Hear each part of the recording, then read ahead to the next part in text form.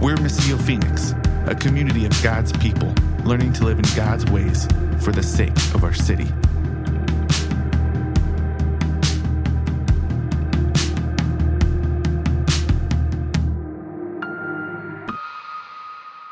So as my friend and I were walking through this massive structure in Southlake, Texas, we were kind of overwhelmed at the beauty and the grandiosity of this church building. You know, it's Texas, everything goes big there, right? We had gone to go visit a friend of ours who is now the men's ministry pastor of a mega church there, and he was running a men's conference when we happened to be coming into town. And so we were going to that men's conference to get some time with him. And let me tell you, when we first walked in and we got this swag bag that everyone got, and it was full of like Blu-ray discs and all kinds of Sony stuff, we were like, what in the world? The bag said Sony on it. Turns out, when you buy directly from Sony 3 massive screens for your auditorium that each are valued at a little over $1 million, Sony has no problem keeping you happy by sponsoring your men's conference. It was quite the spectacle. We had great barbecue when we came in because all like the award-winning barbecue joints around them in Texas had showed up, and it was like all you can eat ribs and brisket. There was a car show. One of the events was this massive catapult system where you could just launch things into their football field-sized lawn. There was a motorcycle at one point, like a really tricked out Harley that rode up on the stage. I don't remember why, but you know, it's a men's conference, right? And so all that was going on. We had full access to the cafe in there. All we had to do was give them our friend's code because he was a pastor on staff. We tried not to take too much advantage of that, but all the coffee and treats and stuff like that we could ask for. And then we got a tour of the building. And as we were walking through the kids' building, they had their own building, ministry section, there was literally a roller coaster going through the walls of the classrooms. And we're walking through, and my friend looks at me, he goes, smacks me in his arm, "Isn't this a great church? I almost want to move here to be a part of it." And I was like, "Bro, you know nothing about this church. Like, you don't know anything about what they teach." We didn't hear a whole lot of Jesus during the men's conference. Heard a whole lot of like Proverbs, and this is how you grow your business. You don't know what the community's like. You don't know how they engage with the neighborhood and city around them. You're not commenting on the church. This is a great building, though. Like, I'm not gonna lie, this is a great building, right? There's a different set of eyes going into that moment. And what happens for Paul when he's in Athens in Greece, it's a great city. The architecture is amazing. The statues of marble are profound. The beauty of the art, the poetry, the philosophy. There's some great, and by great I mean big, like Texas big, things going on, right? But Paul goes in with a different set of eyes. That he's not so much seeing everything they have that would have drawn people to the city as it did. He sees what's missing. And he addresses that. Now, before we get into how Paul addresses that, let's back up a little bit because we did jump in halfway through the story, right? Verse 16 said, while Paul was waiting for them, waiting for who, right, in Athens. And so what happened is Paul and his crew, Silas, Luke, like Timothy, all their friends who were going around sharing the good news of Jesus, they took a trip intentionally to a city called Thessalonica, also a Greek city. You know, if you've been with Missio for a little bit, you know about a year and a half ago or so, maybe it was 2 years, I don't know, the last 3 years are a total blur to me, but we went through the books of 1st and 2nd Thessalonians. And so we hear this letter that Paul writes to a growing, flourishing community of Jesus-believing followers in Thessalonica. What's interesting about that is Paul and his friends only got 3 days with them before the Jewish leaders stirred up a riot and drove them out of town. So that's how Acts 17 starts. 3 days in Thessalonica, sharing about Jesus. Some people, a like small ragtag group of people, believe the message. And then they're driven out of the city with a riot. But from that, God planted a seed, and the church begins to grow. So they go from Thessalonica, they're pushed out of town, and they go to this place called Berea. Have you guys ever heard of the Bereans before? Okay, so this is kind of where the Berean, this organization or group of the church that exists now that will put Bibles in your hotel room, right? This is kind of where they get their name from, is the Bereans in this time, when Paul and Silas and all of their friends, they go into the Jewish synagogue first. That's where they would start their message. And they start speaking about Jesus. This time it's received with curiosity and some humility. That instead of getting angry and driving them out of town, they actually go, let's examine this. Let's see if what they're saying has any validity to it. And so they go to their scriptures. So they start pulling out scrolls in the temple and they're reading through and they're going, do we see this lining up with what they are saying to us right now? And just a little side mini sermon message to you right now. I hope that's what you're doing every time myself or Anthony or anybody else gets up here too. Go to the scriptures and check what we're saying, right? So that's what the Bereans do. And they go, wait a second, they're right. This is all pointing to this Jesus they're telling us about. We see it here in the scriptures. That's what Jesus said of himself, right? That all of the law and the prophets, all of the Old Testament scriptures they had were pointing to him. And that he didn't come to abolish them, but to fulfill them. He's the culmination of it all. And they see it when they actually look for themselves into the scriptures. But the religious leaders in Thessalonica, they catch word of this. They hear, those guys, those troublemakers are in Berea now, and they're stirring up that synagogue to follow after this Jesus. So they send a riot to them. They go to Berea and try to stir up a riot there to push them out. So sensing that Paul's in trouble, specifically Paul as one of the main speakers. If you remember earlier in Acts, when he and Barnabas were mistaken for Greek gods, Barnabas, the silent guy probably, was mistaken for Zeus, and Paul was mistaken for Hermes. And so he seems to be their main speaker. So they're like, this dude's going to be in some trouble. He's not safe here. Plus, Timothy was partially Greek, like he could hang with some of the crew there and find some shelter. So they were going to be okay. They send Paul away though. Paul, it's not safe. Get out of here. And so most likely, this is around the time when Paul wrote that letter to the church in Thessalonica, because Timothy and Silas are able to go back and check on them and see what's going on. And he sends them, he tells us in that letter, to go check on them. And he hears a good word that there's a growing church. So even through that persecution, through that trouble, God is still faithful to do what he's doing, to build his kingdom.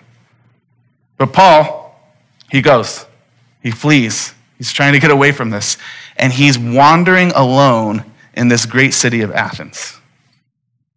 Now, this is what's fascinating to me, is this wasn't an intentional mission trip.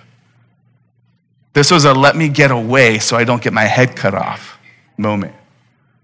And yet, he entered into it with a lot of intentionality. It may not have been intentional on his part to get there, but it was very intentional on the part of the Spirit of God to send him there. And sometimes that happens for us, right? Sometimes we find ourselves in certain places that it wasn't our plan. Like, how did we get here? And yet God's doing something through that. Years ago, when we were doing a ministry called Apartment Life, Bethany and I were just building community, living in an apartment property, trying to connect neighbors with one another, right? And trying to build relationship. And we would throw events and parties and things like that with the goal, too, as we're building relationships with people, they would see our lives and we would be able to share with them the good news of Jesus. And oftentimes, we talked about this, we discovered this, and we had to remind ourselves this, that oftentimes the actual ministry, the actual moments where you get to share something of worth and value happen in the interruptions of our day. Specifically, when we were living next to an older lady, and every time I would walk out to my car to go somewhere, it's like she heard our door open and she came out and wanted to come have a conversation with us. And in my mind, I'm thinking, I have to go. You don't know what time it is right now. You don't know what schedule I got to keep. I can't do this with you. And yet that's when God was opening up her to hear conversations of good news. And we got to have many of those. Bethany more so with her than me. She was much better at listening to the interruptions and being intentional with them. Paul's here as an interruption in his life in this city. It wasn't the plan for him to be running, fearing for his life, and separate from all of his friends in a foreign city by himself. And yet, somehow by the grace of God, with the Spirit at work within him, he was willing to go into it with some open eyes to see, God, what are you doing here? So that's how he's walking around the city. He sees all this stuff going on. He sees the beauty. He hears the poets, right, in the marketplace. The marketplace wasn't this like, we think about you go to the marketplace to buy things. That happened too, but it was also like you go to exchange ideas, not just exchanging money for produce, but the marketplace became this part of town. It was like the hub. It was where everyone went. And we heard, as we read in Acts 17, the Athenian people, all they loved to do was spend their time sharing and hearing new ideas. It was like they were thirsty, right? They were searching for something. And so they just wanted to hear, what's the latest thing out there? And that's why all these philosophers came up from Athens, from Greece. And so they're wanting to hear new ideas. They would go to the marketplace and exchange that with the common folk. But then you had this place called the Areopagus. It's a weird word. I don't even know if I'm saying it right, to be honest, but I'll tell you where it comes from. So there was a Greek god named Ares. He was the god of war. And the second part of that, so Areopagus, it comes from Ares, and then the second half of that word comes from the Greek word for stone. And this was this place in Athens where they gave it the name of Ares Stone or Ares Rock. And it was a place that was very prominent, but they would also kind of hold court there in a sense. So you have all these different ideas being exchanged in the marketplace, but you had the people who were really kind of like, they're the ones you trust and respect. They were the great philosophers, and even some judges now sitting in this Ares Rock where they would actually determine, hey, here's what's true. So they would bring people before the Areopagus and go, hey, here's some new ideas. Like, what do you think? And they would judge on the ideas. It wasn't judges in our way we think about it of judging like, hey, you broke the law. But it was judging on the ideas, and they were really governing the social thought of Greece. Now, by this time Paul gets there, it's actually known as something else. Because by the time Paul gets there, in this Greco-Roman world, Greece is no longer holding power, but Rome is. Now, Rome and Greece are very similar cultures, and they even had the same gods, but they had different names for them. And so the Greek god Ares, god over war, in the Roman culture was called Mars. That's where we get the name of our planet from. And so this became not known as Ares Rock, but Mars Hill. If that sounds familiar, that's where that comes from. The Roman god of war. That's where they stood and judged, what do we believe as a society? This is an interesting culture, but it's a dominating culture. Well, what was determined there on that rock, on that hill, which by the way is where a lot of later on, we would find a lot of Greek thinkers, very famous ones, Aristotle, Socrates, Plato. This is where they would have been hanging out and determining things. This is coming from this, and it's being sent out to the other cities like Thessalonica, like Berea. And it's shifting the way that their society functions and the way their culture goes. So Paul gets there, and he's looking around, and he's seeing all these statues of marble to these gods, to Mars or Ares, to Zeus, to Hermes, the ones that they had been confused for earlier. He sees all these everywhere, and he sees all these things that they're using to worship multiple gods. You see, there would have been this fear there that if we missed a god, then that God's going to be angry with us, and some part of life's not going to go well. So we better make sure we cover the whole gamut of life and ascribe a God to every single section of life. There's a God of love, and there's a God of growing your crops, right? Every area of life. And so this was just, the city was booming with this. And Paul's going around, and he sees this, and he's not going, man, look at how amazing this place is. In fact, we're told he's very distressed. He's saddened. He's even disturbed. Now, there's a difference there between walking into that setting being disgusted and angry with the people and being saddened and distressed with the culture. I want us to hear that. There's a distinction between those two postures. We are in a culture that is worshiping all kinds of other things, and sometimes it's really easy for us to get angry and even disgusted with people. until we remind ourselves that these people are made in the image of God and they are lost. They're blinded and they need their eyes open to see better. But instead, he goes in with a compassion for the people, and yet he is distressed. He is disturbed by what he sees in the culture. I don't want us to lose that either, because the other tendency is just to embrace everything then in the name of love, right? And to just say, well, let's welcome it all, just like the Athenians. It all goes. Everything is fine. That's the other temptation we see happening even within the church these days. But Paul has these eyes that are open, and this is only by the grace of God, to see a sadness and a sorrow and a compassion for these people, and yet being disturbed by what's happening in the culture. And so in that mode and in that posture, he goes into the temple courts. He goes into the synagogue first, just like they do in every city. And he starts preaching there. But he knows, I can't just be speaking to these Jewish people. What's driving this culture is not happening here in the synagogue. And so he also goes into the marketplace. And now he's speaking to two very different groups of people, isn't he? Very different groups of people. Going into the Jewish synagogue, even though that's where most of the oppression came as they were bringing this message of Jesus, it at least would have been a message that would have been more familiar to them, right? Because they were looking for the Messiah. Just like the Bereans in the city before. Let's go to these scriptures and find what he's talking about. And they found him. They found it to be true. And so if they're willing to look, Paul can speak their language.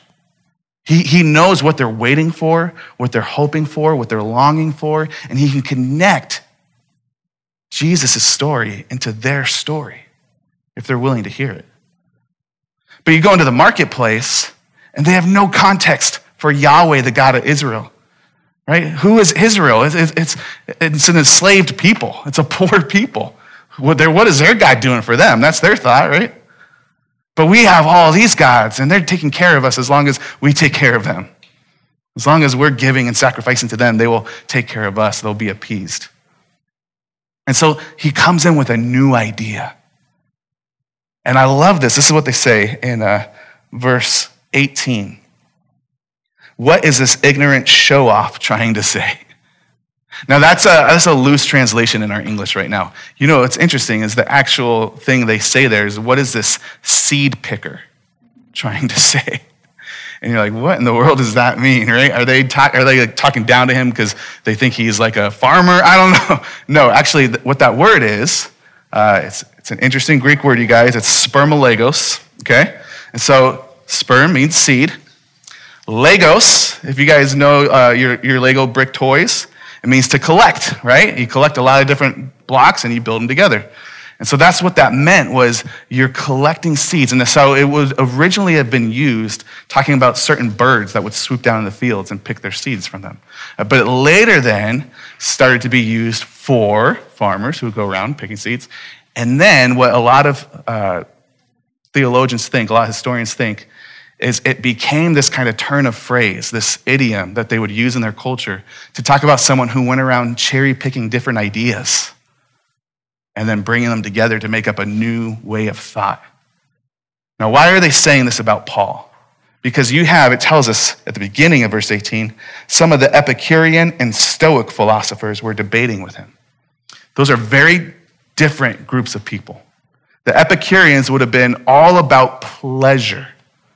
They would have been all about how do you seek pleasure and material possessions in this life and avoid pain as much as you can. Where the Stoic philosophers were more about kind of an asceticism in a way. Like, we don't think about the material things of this world. We don't think about the physical stuff of our bodies. You actually squash that down if you can. And the more virtuous people didn't live in their body, they lived only in their mind. Right? And so if you're a Stoic, if you know comics, Batman was a Stoic. That's actually how they wrote his character, was to not think too much about his grief of losing his parents, was to not give in to too much temptation of pleasure so that he could focus on his mission, which his mission was revenge, driven by emotion. But anyway, it's comics. So the Stoics would have been about, you've set all that aside. Those are the lesser things. And virtue is being able to control both pleasure and pain so that they don't master you. and operate in the mind. So you have two very different schools of thought. And they're both here listening to Paul. Why would they say, listen to this seed picker collecting different things? Because Christianity, following Jesus, has a little bit of both of those, but also says both of those are wrong, right? That God actually created a good world and that the food he gave them from the trees was pleasurable and desirable to eat. He just told them, just don't eat from this one, right? But man, all the good things of the world they were able to enjoy, like that's how the story begins. And that Jesus himself, when he's at his first miracle, when he's at a wedding, is turning water into wine so the party can keep going. Like Christianity is not about stoicism. It's not about pushing pleasure away. God created a good world. Taste and see that the Lord is good. This is the invitation to the God that we have. But at the same time, it is not about fully giving in to all of our desires either, is it? Because it's also a recognition that some of the desires we have, we direct them at the wrong thing. And that leads to death. So in the beginning of the garden, the desire for good food that was pleasing to the eyes and pleasurable to the body and nourishing was directed toward the wrong tree and caused a whole mess. And that story continues all throughout Scripture. And so Jesus comes, and he doesn't come as a stoic, but he actually enjoys. He sits down and eats and feasts with people, right? But he also tells them, go and sin no more. Stop giving in to all these desires that are controlling you, because you'll actually find better life, more joy and freedom when you could say no to those things, but direct the longings of your heart to what will truly satisfy you. This is why he came preaching the good news of the kingdom, because in the kingdom of God, all of your desires and all of your needs are met. But they hear this and it's a new concept and they're going, hold on, which side are you on? Oh, you're a seed picker. You're just taking what you want, right? And so they don't get it. And they say, these are new ideas. What do we do with this? So they bring him to the philosophical courts. Let's go to the Areopagus. Let's go to Mars Hill. Let's find out what the people we trust to direct our society will say about this guy's ideas, right? Now, how does Paul start when he gets the floor? He's standing before their cities and their culture's greatest thinkers. And he's standing before them with a whole new story. Does he enter into it the same way he entered into the synagogue? It's a completely different approach, right? He didn't plan this, remember. God was working through this, but Paul did not plan to go to Athens. And yet he was ready. This is that, when we read that verse about be ready to give an account for the truth that you believe. And we think about like studying apologetics and like being able to argue. And Paul's position here is not to argue, it's to tell them a good story. But he does the same thing, actually, he does in the synagogue, just with a different approach. He connects it to their story. See, the difference is they both have different stories, so Paul has to find a way to connect it to each of their stories. But the approach is to listen to their story and invite them into a better story by finding a connection point. What does he do? At one point, he quotes their own philosophers and poets, doesn't he? He says in, which verse is this? Verse 28 and 27, back up. It says that, for in him we live and move and have our being, as even some of your own poets have said, for we are also his offspring. Well, since we are God's offspring, we shouldn't think that the divine nature is like gold or silver or stone, an image fashioned by human art and imagination. So he's listened to their poets and he brings in some of their own words to invite them into a better story. Hey, if we have our being in this God, like he created us, is what that means. He sustains us. We have life because of him. Does it make sense then that you're worshiping the things that you've created? If we have our being in a greater power that made us, why do you bow down and worship a thing that you made? Like if you follow that logic, right? You're actually giving your power and your position over to a lesser thing instead of recognizing the one who made you. He enters into their story. He connects with a part of their culture, but he uses it to turn their eyes to look upon something better. He starts the whole conversation by not just using some of their poets and quoting them, but by getting to the very heart of the thing that they desire, to the very heart of their worship. Like they are a religious people, he says, right? He gets the floor and he doesn't go, let me tell you why you're all sinners. He goes, hey, let me commend you. I see you're very religious people. I see that you have a need and a desire to worship. That's a good thing. Paul doesn't go in and start tearing down everything that's wrong with their city, right? He doesn't start going, I can't believe you spent all this money on a roller coaster going through your kids' classrooms. He doesn't start there. See, our approach as missionaries, as people sent to bring good news into a culture, is to recognize this tension that one, God did make this world good. And every human being is made in his image, which means that there are actually some good things even people who don't know Jesus are putting into the world. To see that and even to celebrate it, to acknowledge it, to commend it. Don't throw the baby out with the bathwater.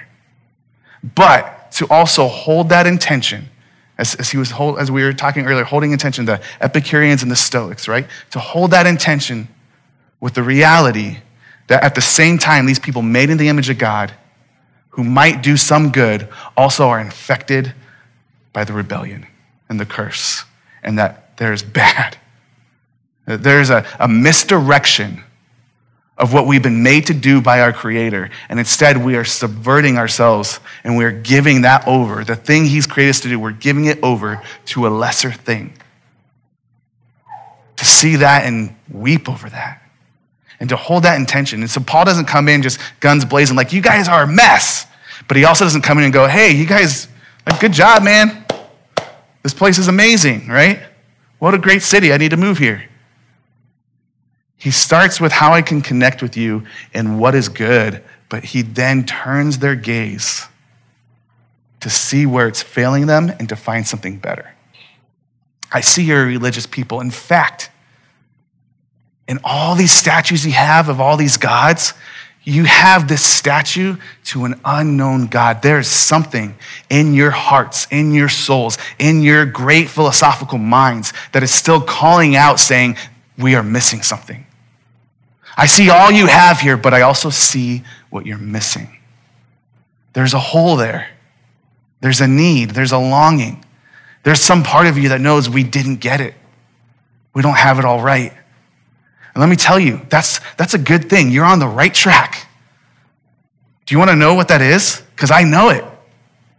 I've experienced it. At one point, Paul, he didn't know it. Right? And he was on the wrong track. And God had to show up and smack him in the face. Blind him, literally, before he could see. And he's saying, not out of a place of superiority or out of a place of, I'm better than you because I know this and you don't, you great philosophical thinkers. I figured it out. That's not his approach. His approach is, I've been introduced to this unknown God. Do you want to know about him? I could share him with you. And he starts telling a story that connects into their story. It's the same story he would have told in the synagogue, but a different approach.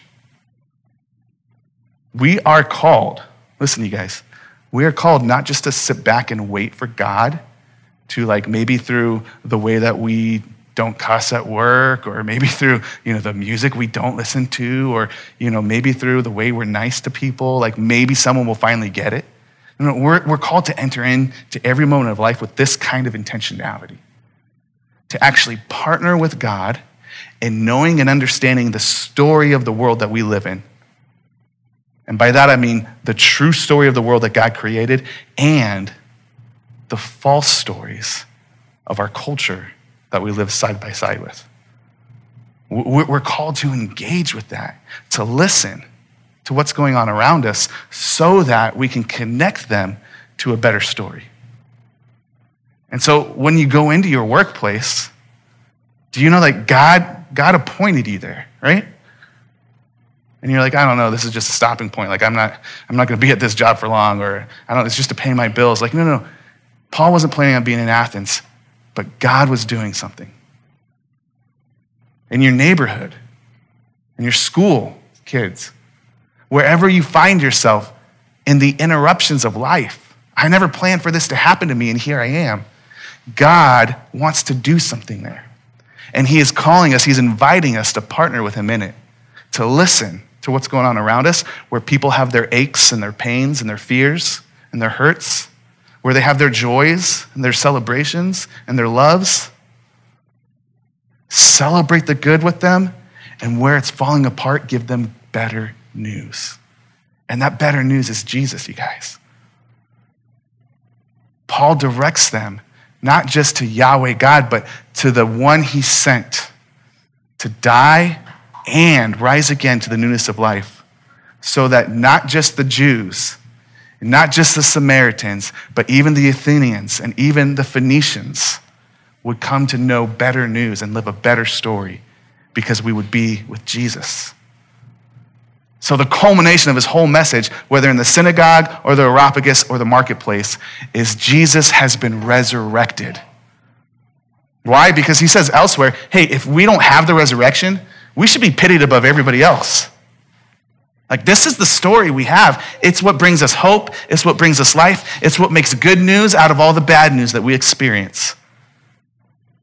You can have this Epicurean or Stoic philosophy, and maybe it does something for you. Maybe it brings you success in this world. But listen, you will die one day. Our hope is there is a resurrection. And Jesus was the first fruits of that. He rose and defeated death, and now we too can walk in that newness of life. And we can experience a glimpse of it here now, and we have the hope that one day we will experience it in fullness. That's his mic drop moment in the Areopagus. And people are like, this dude's nuts. But then there are some other people who go, I don't know. Right? He has the same response to what happened in Thessalonica and Berea. No way, this dude's crazy. And then, I need to look into this. Let's hear more, Paul. Will you come and talk to us some more? That's a good posture. That's a good response. Not everyone hears it the first time, right? And I think all of us know that of ourselves too. But they're willing to come back and listen. That's what's called a person of peace that you can go and sit with and share more about Jesus. And maybe they'll invite their friends, right? Paul, can you tell them more about this? We love hearing new ideas. I'm not sure what I think about this one yet, but I got a cousin, I got a friend who might want to hear this too. Figure it out for themselves. And then there's a small group of people there who believe right then and there. There's a small group of people in that whole city who say, wow, I can see now. I can see what we've been missing, this unknown God. You've shown him to me. And Luke names them at the end of chapter 17. Paul left their presence. However, some people joined him and believed, including Dionysius the Areopagite, a woman named Damaris, and others with them. Now, I don't know much about these two people. Nobody really knows much about these two people. But there's a woman there present, which means she probably was of some prominence and maybe wealth in order to be welcomed at the Areopagus. And an Areopagite himself, which means this was a person who held court. He was a judge of some kind in this philosophical court. He was a thinker that other people listened to. He was one who said, this is what truth is, you guys. And he turns and he believes the real truth. Now, again, I don't know what happened after this moment, but Paul leaves. And just like in Thessalonica, where there's a small little group of people, that seed becomes a community of followers of Jesus. It grows. In the same way, God does that here in Athens. You have someone who is like setting the tone for how people think. And it happens in Paul's hurt, right? It happens in his oppression. It happens when he's on the run for his life. That is often what happens. And when you think about just botanically speaking right now in agriculture, when something dies, it drops a seed and it grows something new. And Jesus is called the first fruits of the resurrection, I think, for a reason. That in his death, we find life. The body of Christ now is global when the body of Christ was walking around as one man when he first came. Think about that. And in the same way, these seeds were just planted there. That through the pain of Paul's life, through the death, so to speak, the newness of life comes for others. Listen, you guys, when we're sent out from this place, we're entering into a city that is very idolatrous, but it's also very religious. It's seeking for something. And when we go in with good news, sometimes it's going to feel like a death on our part because it's going to be hard. To hold space between the Epicureans and the Stoics, right? Between the Jews and the Athenians, to hold space wherever we are between people on this side and people on this side. Not in a way that, hey, we're a safe middle ground, guys, come to us. But no, we're offering you all a better way altogether. Come follow Jesus and live in his kingdom. There's going to be some pains in that. It's going to be hard at times. And yet, through the death of Jesus comes the resurrection of all life. May we share in his suffering so that we share in his glory, as Paul writes later. Amen? Pray with me. God, we ask for the strength to do that, for the power of your Spirit. God, give us eyes to see our city differently. Give us hearts to engage with the people differently. Give us minds to understand the story that they live in and to know better the true story, the better story that we have to offer in Jesus. God, as we go to the table right now, as we remember what that cost you, as you went into the ground, but that seed of new life was planted. God, may we go sober-minded to the table, recognizing that cost and that pain, recognizing that we may need to follow you into that in some moments of life.